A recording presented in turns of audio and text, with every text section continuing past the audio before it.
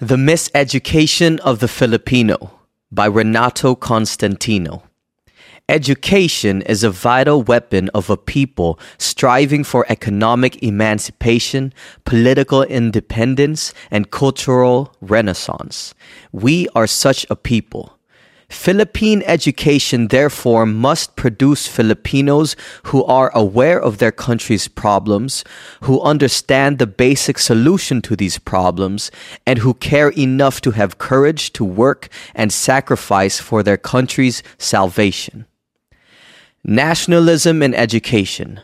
In recent years, in various sectors of our society, there have been nationalist stirrings which were crystallized and articulated by the late Claro M. Recto. There were jealous demands for the recognition of Philippine sovereignty on the basis question. There were appeals for the correction of the iniquitous economic relations between the Philippines and the United States. For a time, Filipino businessmen and industrialists rallied around the banner of the Filipino First policy, and various scholars and economists proposed economic emancipation as an intermediate goal for the nation. In the field of art, there have been signs of a new appreciation for our own culture. Indeed, there have been much nationalist activity in many areas of endeavor, but we have yet to hear of a well-organized campaign on the part of our educational leaders for nationalism in education. Although most of our educators are engaged in the lively debate on techniques and tools for the improved instructions, not one major educational leader has come out for a truly nationalist education. Of course, some pedagogical experts have written on some aspects of nationalism in education. However, no comprehensive educational program has been advanced as a corollary to the programs for political and economic emancipation. This is a tragic situation because the nationalist movement is crippled at the outset by a citizenry that is ignorant of our basic ills and is apathetic to our national welfare. New perspective. Some of our economic and political leaders have gained a new perception of our relations with the United States as a result of their second look at Philippine-American relations since the turn of the century. The reaction, which has emerged as economic and political nationalism, is an attempt on their part to revise the iniquities of the past and to complete the movement started by our revolutionary leaders of 1896. The majority of our educational leaders, however, still continue to trace their direct lineal descent to the first soldier teachers of the American invasion army. They seem oblivious to the fact that the educational system and philosophy of which they are proud inheritors were valid only within the framework of American colonialism. The educational system introduced by the Americans had to correspond and was designed to correspond to the economic and political reality of American conquest. Capturing minds. The most effective means of subjugating a people is to capture their minds. Military victory does not necessarily signify conquest. As long as the feelings of resistance remain in the hearts of the vanquished, no conqueror is secure. This is best illustrated by the occupation of the Philippines by the Japanese militarists during the Second World War. Despite the terroristic regime imposed by the Japanese warlords, the Filipinos were never conquered. Hatred for the Japanese was engendered by their oppressive techniques, which, in turn, were intensified by the stubborn resistance of the Filipino people. Japanese propagandists and psychological warfare experts, however, saw the necessity of winning the minds of the people. Had the Japanese stayed longer, Filipino children who were being schooled under the auspices of the new dispensation would have grown into strong pillars of the greater East Asia co-prosperity sphere. Their minds would have been conditioned to suit the policies of the Japanese imperialists. The molding of men's minds is the best means of conquest. Education, therefore, serves as a weapon in wars of colonial conquest. This singular fact was well appreciated by the American military commander in the Philippines during the Filipino-American War. According to the census of 1903, quote, General Otis urged and furthered the reopening of schools, himself selecting and ordering the textbooks. Many officers, among them chaplains, were detailed as superintendents of schools, and many enlisted men as teachers. End quote. The American military authorities had a job to do. They had to employ all means to pacify a people whose hopes for independence were being frustrated by the presence of another conqueror. The primary reason for the rapid introduction on a large scale of the American public school system in the Philippines was a conviction of the military leaders that no measure could so quickly promote the pacification of the islands as education. General Arthur MacArthur, in recommending a large appropriation for school purposes, said, quote, This appropriation is recommended primarily and exclusively as an adjunct to military operations calculated to pacify the people and to procure and expedite the restoration of tranquility throughout the archipelago. End quote. Beginnings of colonial education. Thus, from its inception, the educational system of the Philippines was a means of pacifying a people who were defending their newly won freedom from an invader who had posed as an ally. The education of the Filipino under American sovereignty was an instrument of colonial policy. The Filipino had to be educated as a good colonial. Young minds had to be shaped to conform to American ideas. Indigenous Filipino ideals were slowly eroded in order to remove the last vestiges of resistance. Education served to attract the people to the new masters and at the same time to dilute their nationalism, which had just succeeded in overthrowing a foreign power. The introduction of the American educational system was a means of defeating a triumphant nationalism. As Charles Burke Eliot said in his book, The Philippines, quote, To most Americans, it seemed absurd to propose that any other language than English should be used in schools over which their flag floated. But in the schools of India and other British dependencies and colonies, and generally in all colonies, it was and still is customary to use the vernacular in the elementary schools, and the immediate adoption of English in the Philippine schools subjected America to the charge of forcing the language of the conquerors upon a defenseless people. Of course, such a system of education as the Americans contemplated could be successful only under the direction of American teachers, as the Filipino teachers who had been trained in Spanish methods were ignorant of the English language. Arrangements were promptly made for enlisting a small army of teachers in the United States. At first they came in companies, but soon in battalions. The transport Thomas was fitted up for their accommodations, and in July 1901 it sailed from San Francisco with 600 teachers. A second army of occupation, surely the most remarkable cargo ever carried to an Oriental colony. End quote.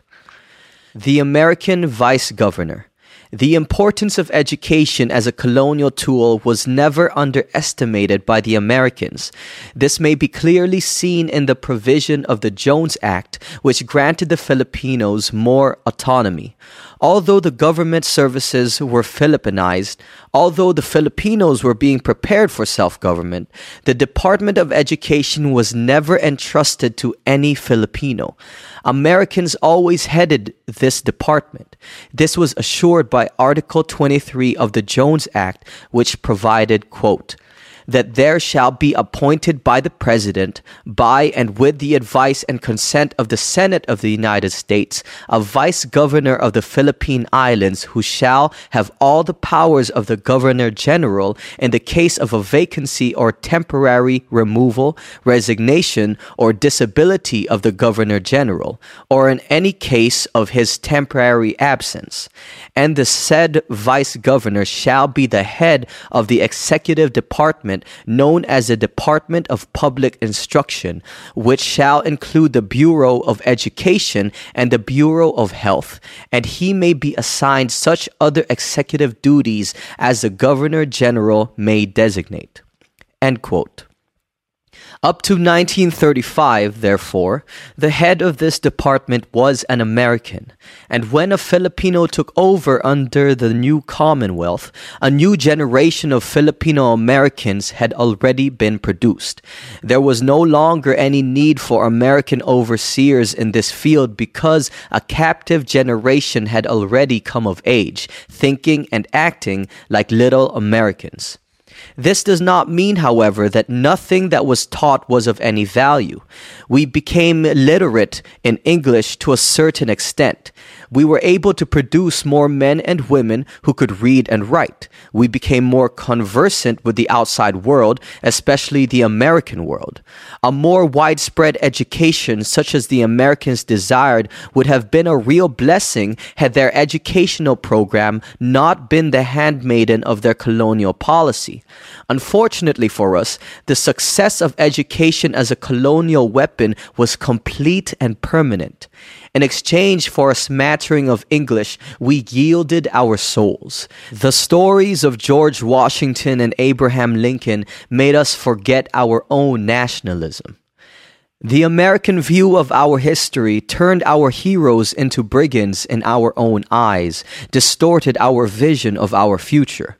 The surrender of the Katipuneros was nothing compared to this final surrender, this leveling down of our last defenses.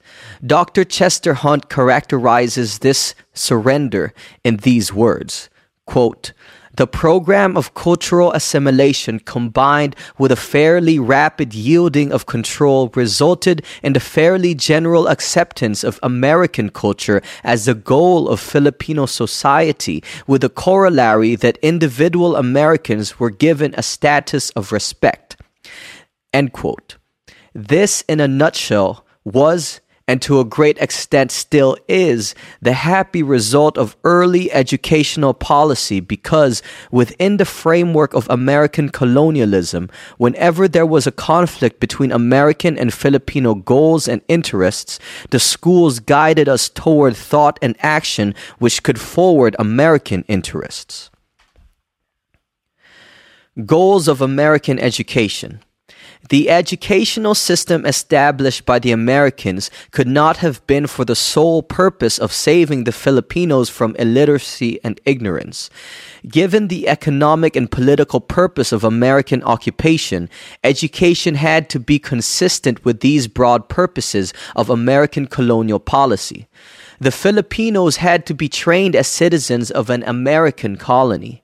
The benevolent assimilation proclamation of President McKinley on December 21, 1898, at a time when Filipino forces were in control of the country except Manila, betrays the intention of the colonizers. Judge Blount, in his book, The American Occupation of the Philippines, properly comments, quote, "Clearly, from the Filipino point of view, the United States was now determined to spare them from the dangers of premature independence, using such force as might be necessary for the accomplishment of that pious purpose." End quote. Despite the noble aims announced by the American authorities that the Philippines was theirs to protect and guide, the fact still remained that these people were a conquered nation whose national life had to be woven into the pattern of American dominance. Philippine education was shaped by the overriding factor of preserving and expanding American control. To achieve this, All separatist tendencies were discouraged. Nay, they had to be condemned as subversive. With this as a pervasive factor in the grand design of conquering a people, the pattern of education, consciously or unconsciously, fostered and established certain attitudes on the part of the governed. These attitudes conformed to the purpose of American occupation. An uprooted race. The first and perhaps the master stroke in the plan to use education as an instrument of colonial policy was the decision to use English as a medium of instruction. English became the wedge that separated the Filipinos from their past and later to separate educated Filipinos from the masses of their countrymen. English introduced the Filipinos to a strange new world. With American textbooks, Filipinos started learning not only a new language, but also a new way of life, alien to their traditions and yet a caricature of their model. This was the beginning of their education. At the same time, it was the beginning of their miseducation, for they learned no longer as Filipinos, but as colonials. They had to be disoriented from their nationalist goals because they had to become good colonials. The ideal colonial was a carbon copy of his conqueror, the conformist follower of the new dispensation. He had to forget his past and unlearn the nationalist virtues in order to live peacefully, if not comfortably, under the colonial order. The new Filipino generation learned of the lives of American heroes, sang American songs, and dreamt of snow and Santa Claus. The nationalist resistance leaders exemplified by Sakay were regarded as brigands and outlaws. The lives of Philippine heroes were taught, but their nationalist teachings were glossed over. Spain was a villain, America the savior. To this day, our histories still gloss over the atrocities committed by American occupation troops such as the water cure and the reconcentration camps. Truly, a genuinely Filipino education could not have been devised within the new framework, for to draw from the wellsprings of the Filipino ethos would only have led to a distinct Philippine identity with interests at variance with that of the ruling power. Thus, the Filipino past, which had already been quite obliterated by 3 centuries of Spanish tyranny, did not enjoy a revival under American colonialism. On the contrary, the history of our ancestors was taken up as if they were strange and foreign peoples who settled in these shores, with whom we had the most tenuous of ties. We read about them as if we were tourists in a foreign land. Economic attitudes. Control of the economic life of a colony is basic to colonial control.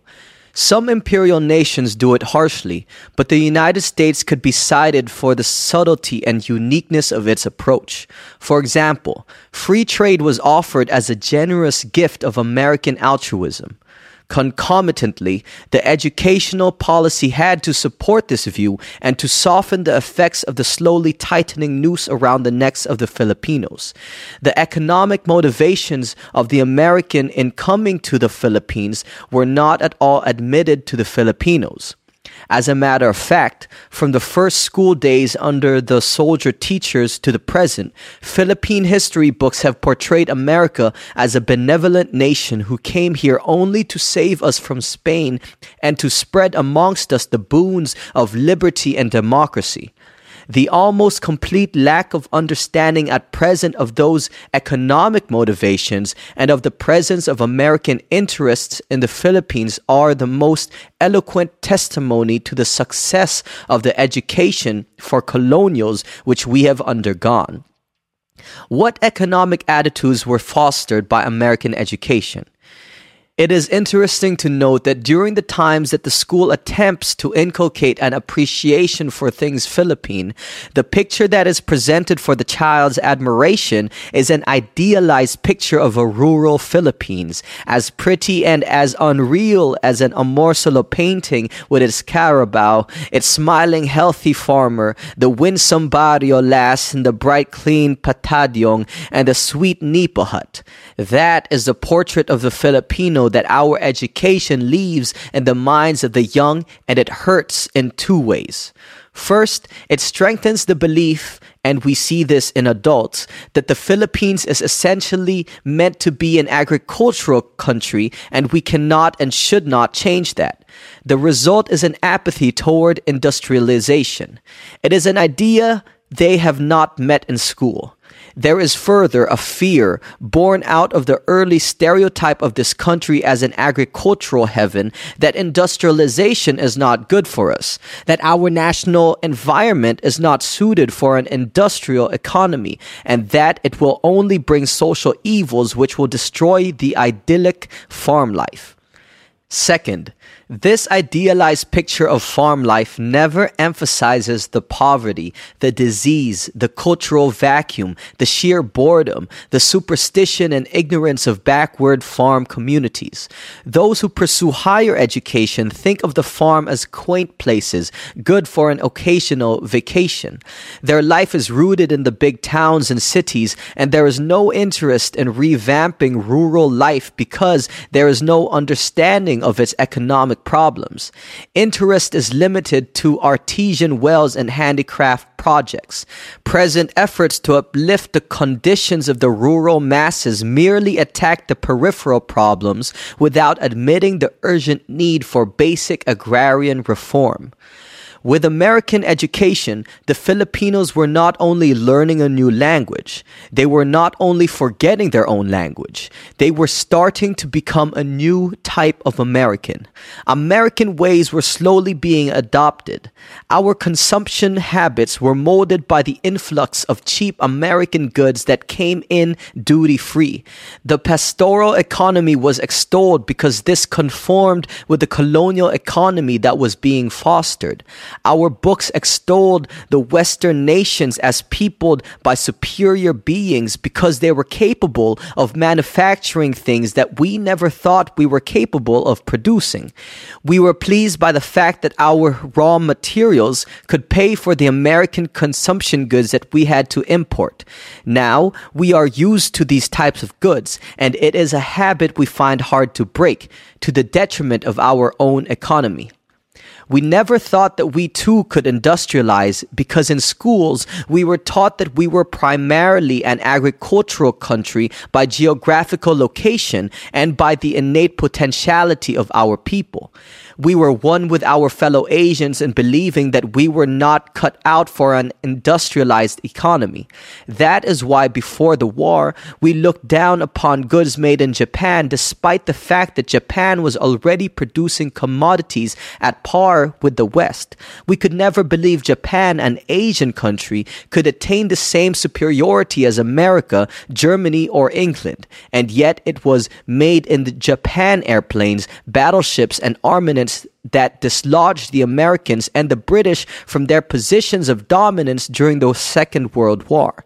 This is the same attitude that has put us out of step with our Asian neighbors who already realize that colonialism has to be extirpated from their lives if they want to be free, prosperous, and happy. Transplantation of political institutions. American education in effect transplanted American political institutions and ideas into the Philippines. Senator Recto, in his last major address at the University of the Philippines, explained the reason for this. Speaking of political parties, Recto said, quote, "It is to be deplored that our major political parties were born and nurtured before we had attained the status of a free democracy. The result was that they have come to be caricatures of their foreign model with its known characteristics: patronage, division of spoils, political bossism, partisan treatment of vital national issues. I say caricatures because of their chronic short-sightedness respecting those ultimate objectives, the attainment of which was essential to a true and lasting national independence. All throughout the period of American colonization, they allowed themselves to become more and more the tools of colonial rule and less the interpreters of the people's will and ideals. Through their complacency, the new colonizer was able to fashion, in exchange for sufferance of oratorical plaints for independence and for patronage, rank and sinecure, a regime of his own choosing, for his own aims and in his own self-interest. End quote. The Americans were confronted with the dilemma of transplanting their political institutions and yet luring the Filipinos into a state of captivity. It was understandable for American authorities to think that democracy can only mean the American type of democracy, and thus they foisted on the Filipinos the institutions that were valid for their own people. Indigenous institutions which could have led to the evolution of native democratic ideas and institutions were disregarded. No wonder we too look with hostility upon countries who try to develop their own political institutions according to the needs of their people without being bound by Western political procedures. We have been made to believe in certain political doctrines as absolute and the same for all peoples. An example of this is the belief in the freedom of the press. Here, the consensus is that we cannot nationalize the press because it would be depriving the foreigners of the exercise of the freedom of the press. This may be valid for strong countries like the United States where there is no threat of foreign domination, but certainly this is dangerous for an emergent nation like the Philippines where foreign control has yet to be weakened. Re-examination demanded. The new demands for economic emancipation and the assertion of our political sovereignty leaves our educators no other choice but to re-examine their philosophy, their values, and their general approach to the making of the Filipino who will institute, support, and preserve the nationalist aims. To persist in the continuance of a system which was born under the exigencies of colonial rule, to be timid in the face of traditional opposition would only result in the evolution of an anomalous educational system which lags behind the current economic and political changes that the nation is experiencing. What then are the nationalist tasks for Philippine education? Education must both be seen not as an acquisition of information, but as the making of man so that he may function most effectively and usefully within his own society. Therefore, education cannot be divorced from the society of a definite country at a definite time. It is a fallacy to think that educational goals should be the same everywhere, and that therefore what goes into the making of a well-educated American is the same as what should go into the making of the well-educated Filipino. This would be true only if the two societies were at the same political, cultural, and economic level and had the same political, cultural, and economic goals. But what happened in this country? Not only do we imitate Western education, we have patterned our education after the most technologically advanced Western nations. The gap between the two societies is very large. In fact, they are two entirely different societies with different goals. Adoption of Western values. Economically, the U.S. is an industrial nation. It is a fully developed nation, economically speaking. Our country has a colonial economy with a tiny industrial base. In other words, we are backward and underdeveloped. Politically, the U.S. is not only master of its own house, its control and influence extends to many other countries all over the world. The Philippines has only lately emerged from former colonial status, and it still must complete its political and economic independence. Culturally, the U.S. has a vigorously and distinctively American culture.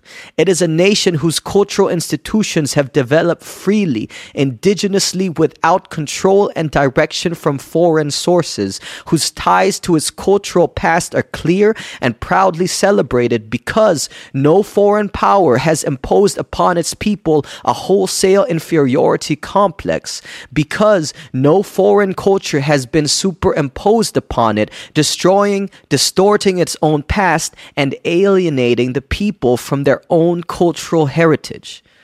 What are the characteristics of America today which spring from its economic, political, and cultural status? What should be the characteristics of our own education as dictated by our own economic, political, and cultural conditions? To contrast both is to realize how inimical to our best interest and progress is our adoption of some of the basic characteristics and values of American education. By virtue of its leadership and its economic interests in many parts of the world, the United States has an internationalist orientation based securely on a well-grounded, long-held nationalistic viewpoint. U.S. education has no urgent need to stress the development of American nationalism in its young people. Economically, politically, culturally, the U.S. is the master of its own house. American education, therefore, understandably lays little emphasis on the kind of nationalism we Filipinos need. Instead, it stresses internationalism and underplays nationalism. This sentiment is noble and good, but when it is inculcated in a people who have either forgotten nationalism or never imbibed it, it can cause untold harm. The emphasis is on universal brotherhood, on friendship for other nations, without the firm foundation of nationalism, which would give our people the feeling of pride in our own products and vigilance over our natural resources, has had very harmful results. Chief among these is the transformation of our national virtue of hospitality into a stupid vice which hurts us and makes us the willing dupes of predatory foreigners. Un-Filipino Filipinos. Thus, we complacently allow aliens to gain control of our economy. We are even proud of those who amass wealth in our country, publishing laudatory articles about their financial success. We love to hear foreigners call our country a paradise on earth, and we never stop to think that it is a paradise only for them, but not for the millions of our countrymen. When some of our more intellectually emancipated countrymen spearhead moves for nationalism, for nationalization, or this or that endeavor, do the majority of Filipinos support such moves? No. There is apathy because there is no nationalism in our hearts which will spur us to protect and help our countrymen first. Worse, some Filipinos will even worry about the sensibilities of foreigners lest they think ill of us for supposedly discriminating against them. And worst of all, many Filipinos will even oppose nationalistic legislation either because they have become the willing servants of foreign interests or because, in their distorted view, we Filipinos cannot progress without the help of foreign capital and foreign entrepreneurs. In this part of the world, we are well nigh unique in our generally non-nationalistic outlook. What is the source of this shameful characteristic of ours? One important source is surely the schools. There is little emphasis on nationalism. Patriotism has been taught us, yes, but in general terms of love of country, respect for the flag, appreciation for the beauty of our countryside, and other similarly innocuous manifestations of our nationality. The pathetic results of this failure of Philippine education is a citizen amazingly naive and trusting in its relations with foreigners, devoid of the capacity to feel indignation even in the face of insults to the nation, ready to acquiesce and even to help aliens in the despoliation of our national wealth. Why are the great majority of our people so complacent about foreign economic control? Much of the blame must be laid at the door of colonial education. Colonial education has not provided us with a realistic attitude toward other nations, especially Spain and the United States. The emphasis in our study of history has been on the great gifts that our conquerors have bestowed upon us. A mask of benevolence was used to hide the cruelties and deceit of early American occupation. The noble sentiments expressed by McKinley were emphasized rather than the ulterior motives of conquest. The myth of friendship and special relations is even now continually invoked to camouflage the continuing iniquities in our relationship. Nurtured in this kind of education, the Filipino mind has come to regard centuries of colonial status as a grace from above rather than a scourge. Is it any wonder then that having regained our independence, we have forgotten how to defend it? Is it any wonder that when leaders like Claro M. Recto tried to teach us how to be free, the great majority of the people find it difficult to grasp those nationalistic principles that are the staple food of other Asian minds? The American architects of our colonial education labored shrewdly and well. The language problem. The most vital problem that has plagued Philippine education has been the question of language. Today, experiments are still going on to find out whether it would be more effective to use the native language. This is indeed ridiculous, since an individual cannot be more at home in any other language than his own. In every sovereign country, the use of its own language and education is so natural, no one thinks it could be otherwise. But here, so great has been our disorientation caused by our colonial education that the use of our own language is a controversial issue, with more Filipinos against than in favor. Again, as in the economic field, Filipinos believe they cannot survive without America. So in education, we believe no education can be true education unless it is based on the proficiency in English. Rizal already foresaw the tragic effects of a colonial education when, speaking through Simon, he said, quote, "You ask for equal rights, the Hispanization of your customs, and you don't see that what you are begging for is suicide, the destruction of your nationality, the annihilation of your fatherland, the consecration of tyranny. What will you be in the future?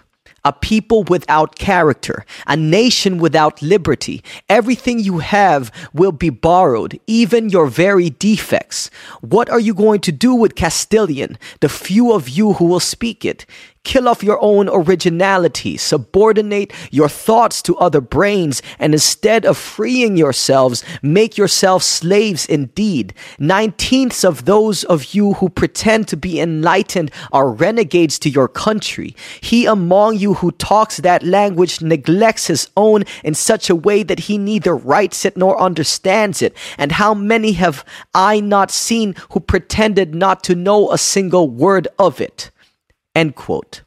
It is indeed unfortunate that the teaching in the native language is given up to second grade only, and the question of whether beyond this it should be English or Filipino is still unsettled.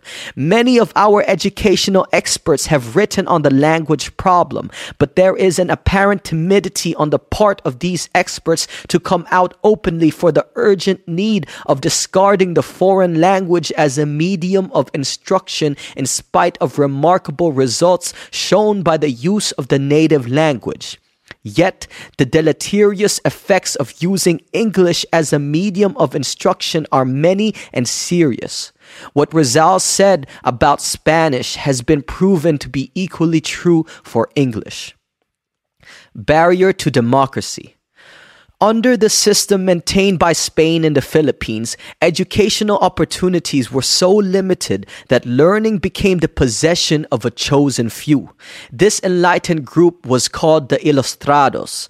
They constituted the elite. Most of them came from the wealthy class because this was the only class that could afford to send its sons abroad to pursue higher learning. Learning, therefore, became a badge of privilege. There was a wide gap between the ilustrados and the masses.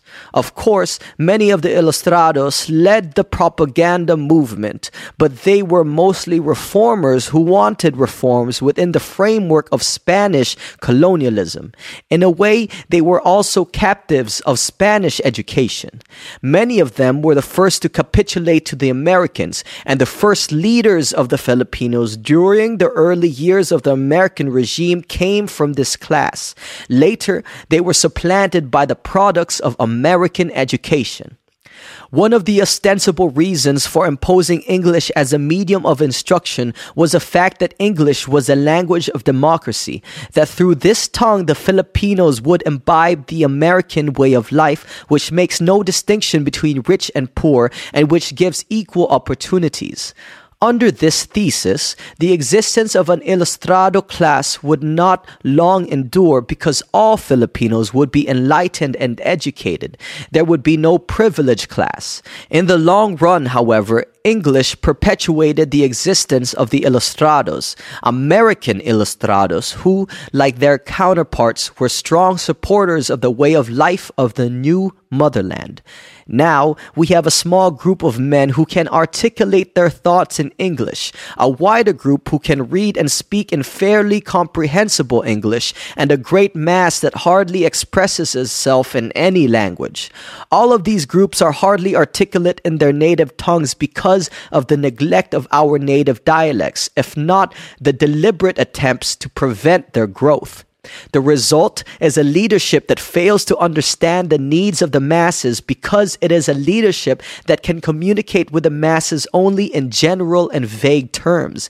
This is one reason why political leadership remains in a vacuum. This is the reason why issues are never fully discussed. This is the reason why orators with the best inflections, demagogues who rant and rave, are the ones who flourish in the political arena. English has created a barrier between the monopolists of power and the people. English has become a status symbol, while the native tongues are looked down upon. English has given rise to a bifurcated society of fairly educated men and the masses who are easily swayed by them. A clear evidence of the failure of English education is the fact that politicians address the masses in their dialects. Lacking mastery of the dialect, the politician merely deals in generalities. Because of their lack of command of English, the masses have gotten used to only half understanding what is said to them in English. They appreciate the sounds without knowing the sense. This is a barrier to democracy.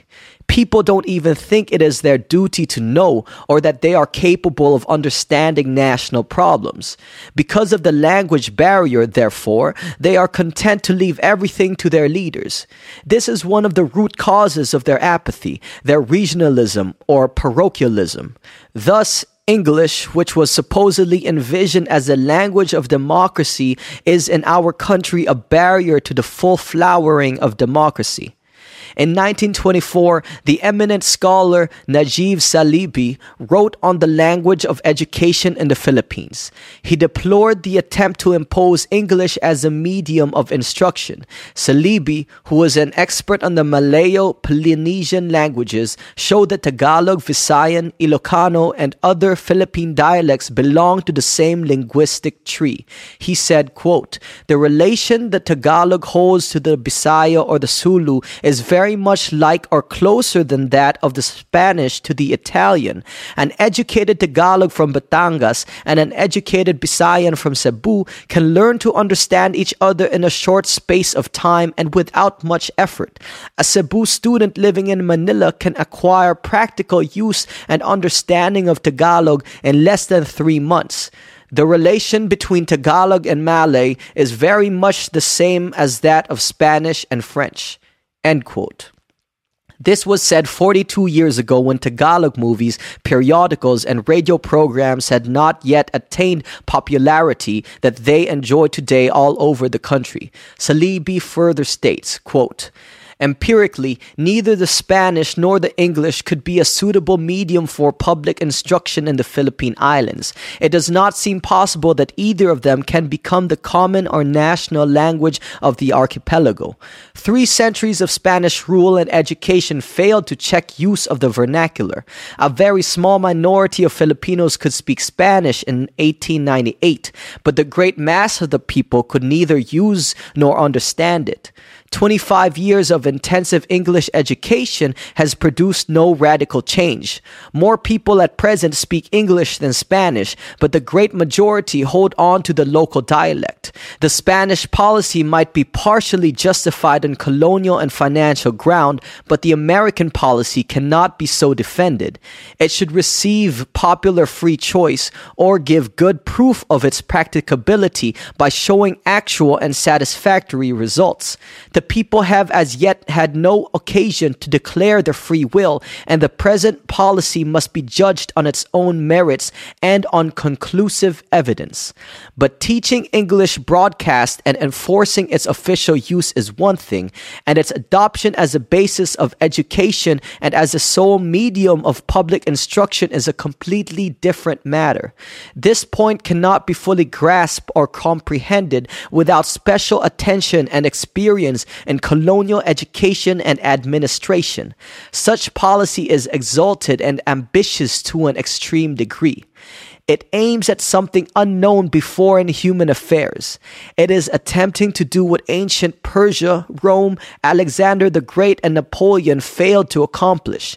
It aims at nothing less than the obliteration of the tribal differences of the Filipinos, the substitution of English for the vernacular dialects as a home tongue, and making English the national common language of the archipelago." End quote. That is more true today. Very few college students can speak except in mixed English and the dialect. Our Congress has compounded their confusion by completely unwarranted imposition of 24 units of Spanish. Impediments to thought. A foreign language is an impediment to instruction.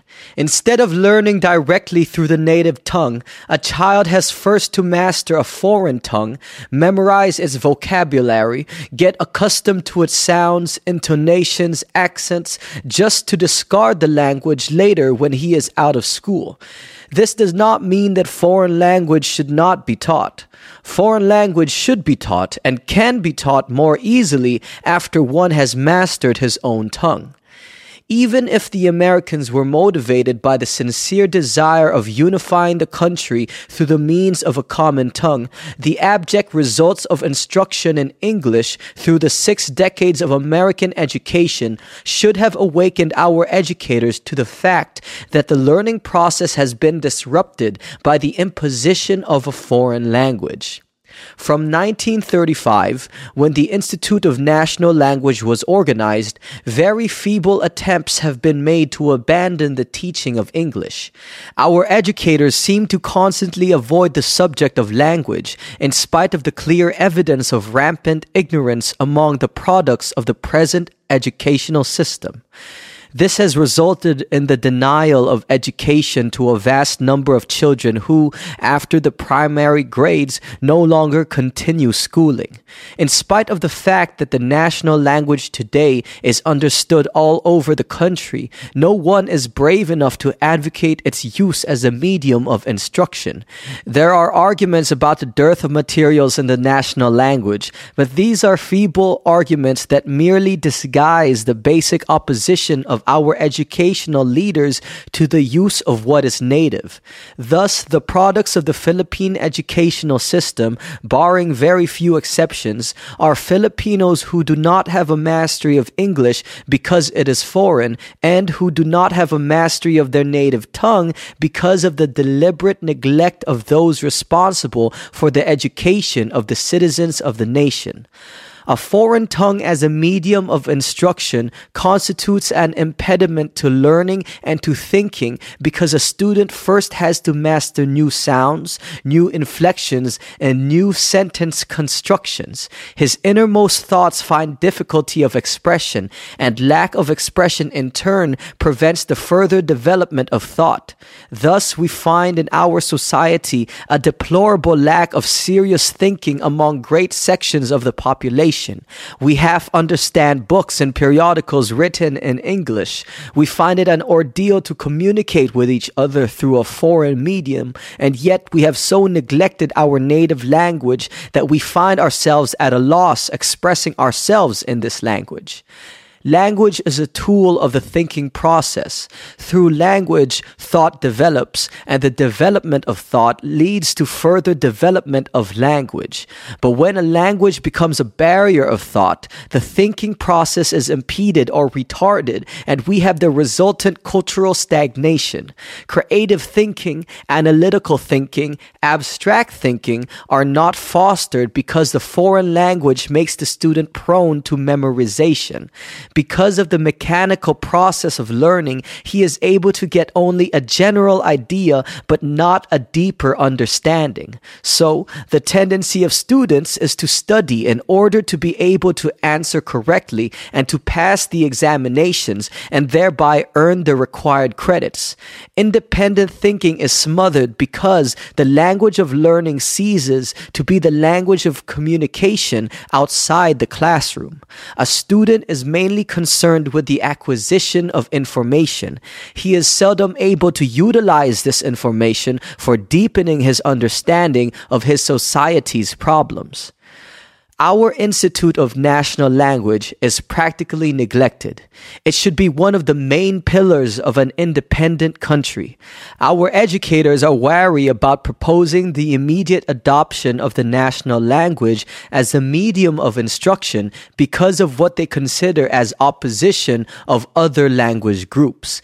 This is indicative of our colonial mentality.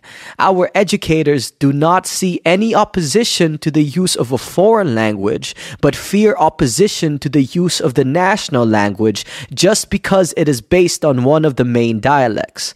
The fact that one can be understood in any part of the Philippines through the national language, the fact that periodicals in the national language and local movies have a mass following all over the islands shows that, given the right support, the national language would take its proper place.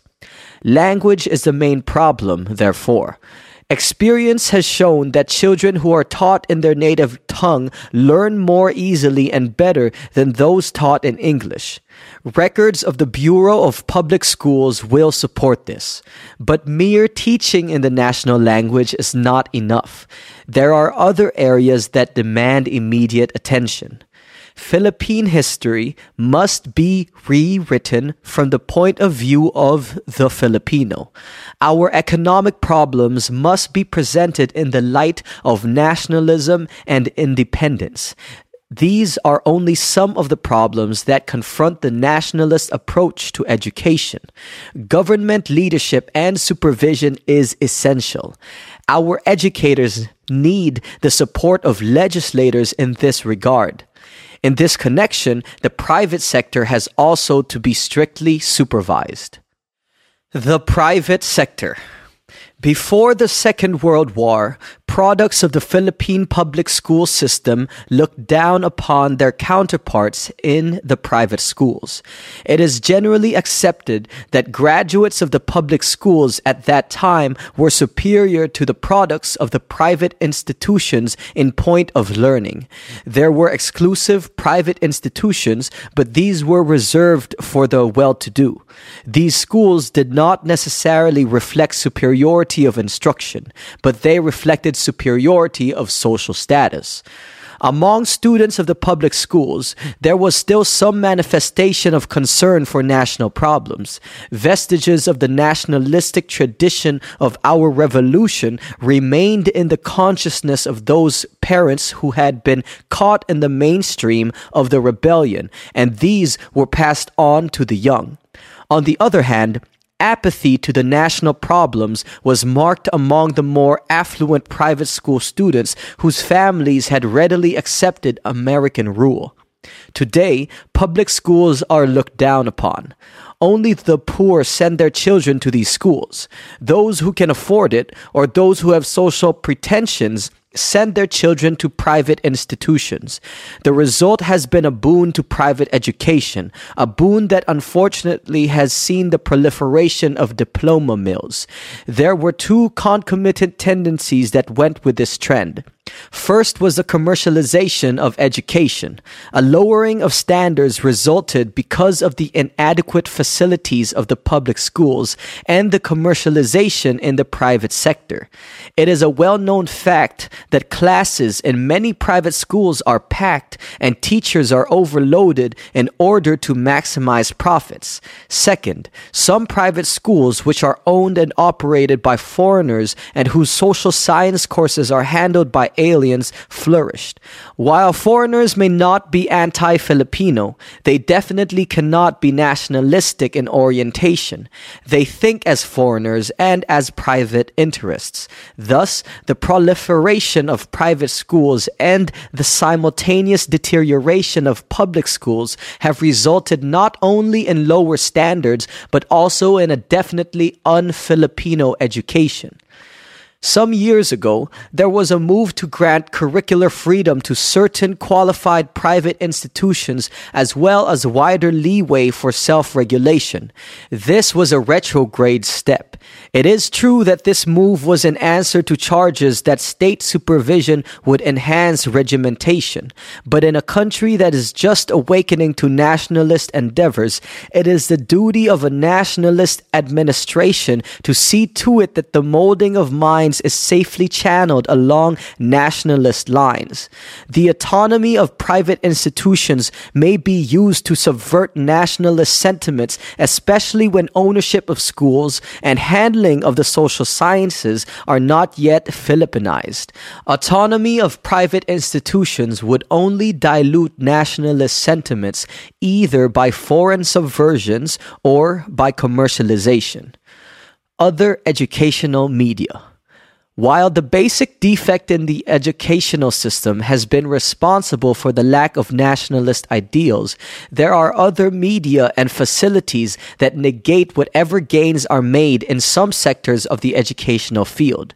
The almost unilateral source of news, films, and other cultural materials tends to distort our perspective. American films and comics, American press services, fellowships in America have all contributed to the almost total Americanization of our attitudes. A distinct Filipino culture cannot prevail if an avalanche of Western cultural materials suffocates our relatively puny efforts in this direction. Needed. Filipinos. The education of the Filipino must be a Filipino education. It must be based on the needs of the nation and the goals of the nation. The object is not merely to produce men and women who can read and write or who can add and subtract. The primary object is to produce a citizenry that appreciates and is conscious of its nationhood and has national goals for the betterment of the community, and not an anarchic mass of people who know how to take care of themselves only. Our students hear of Rizal and Bonifacio, but are their teachings related to our present problems, or do they merely learn of anecdotes and incidents that prove interesting to the child's imagination? We have learned to use American criteria for our problems, and we look at our prehistory and our past with the eyes of a visitor. A lot of information is learned, but attitudes are not developed. The proper regards for things Philippine, the selfish concern over the national fate, these are not at all embedded in the consciousness of students. Children and adolescents go to school to get a certificate or diploma. They try to learn facts, but the patriotic attitude is not acquired because of too much emphasis on forms. What should be the basic objective of education in the Philippines? Is it merely to produce men and women who can read and write? If this is the only purpose, then education is directionless. Education should, first of all, assure national survival. No amount of economic and political policy can be successful if the educational program does not imbue prospective citizens with the proper attitudes that will ensure the implementation of these goals and policies. Philippine educational policies should be geared to the making of Filipinos. These policies should see to it that schools produce men and women with minds and attitudes that are attuned to the needs of the country. Under previous colonial regimes, education saw to it that the Filipino mind was subservient to that of the master. The foreign overlords were esteemed. We were not taught to view them objectively, seeing their virtues as well as their faults. This led out citizens to form a distorted opinion of the foreign masters and also of themselves. We must now think of ourselves, of our salvation, of our future. And unless we prepare the minds of the young for this endeavor, we shall always be a pathetic people with no definite goals and no assurance of preservation.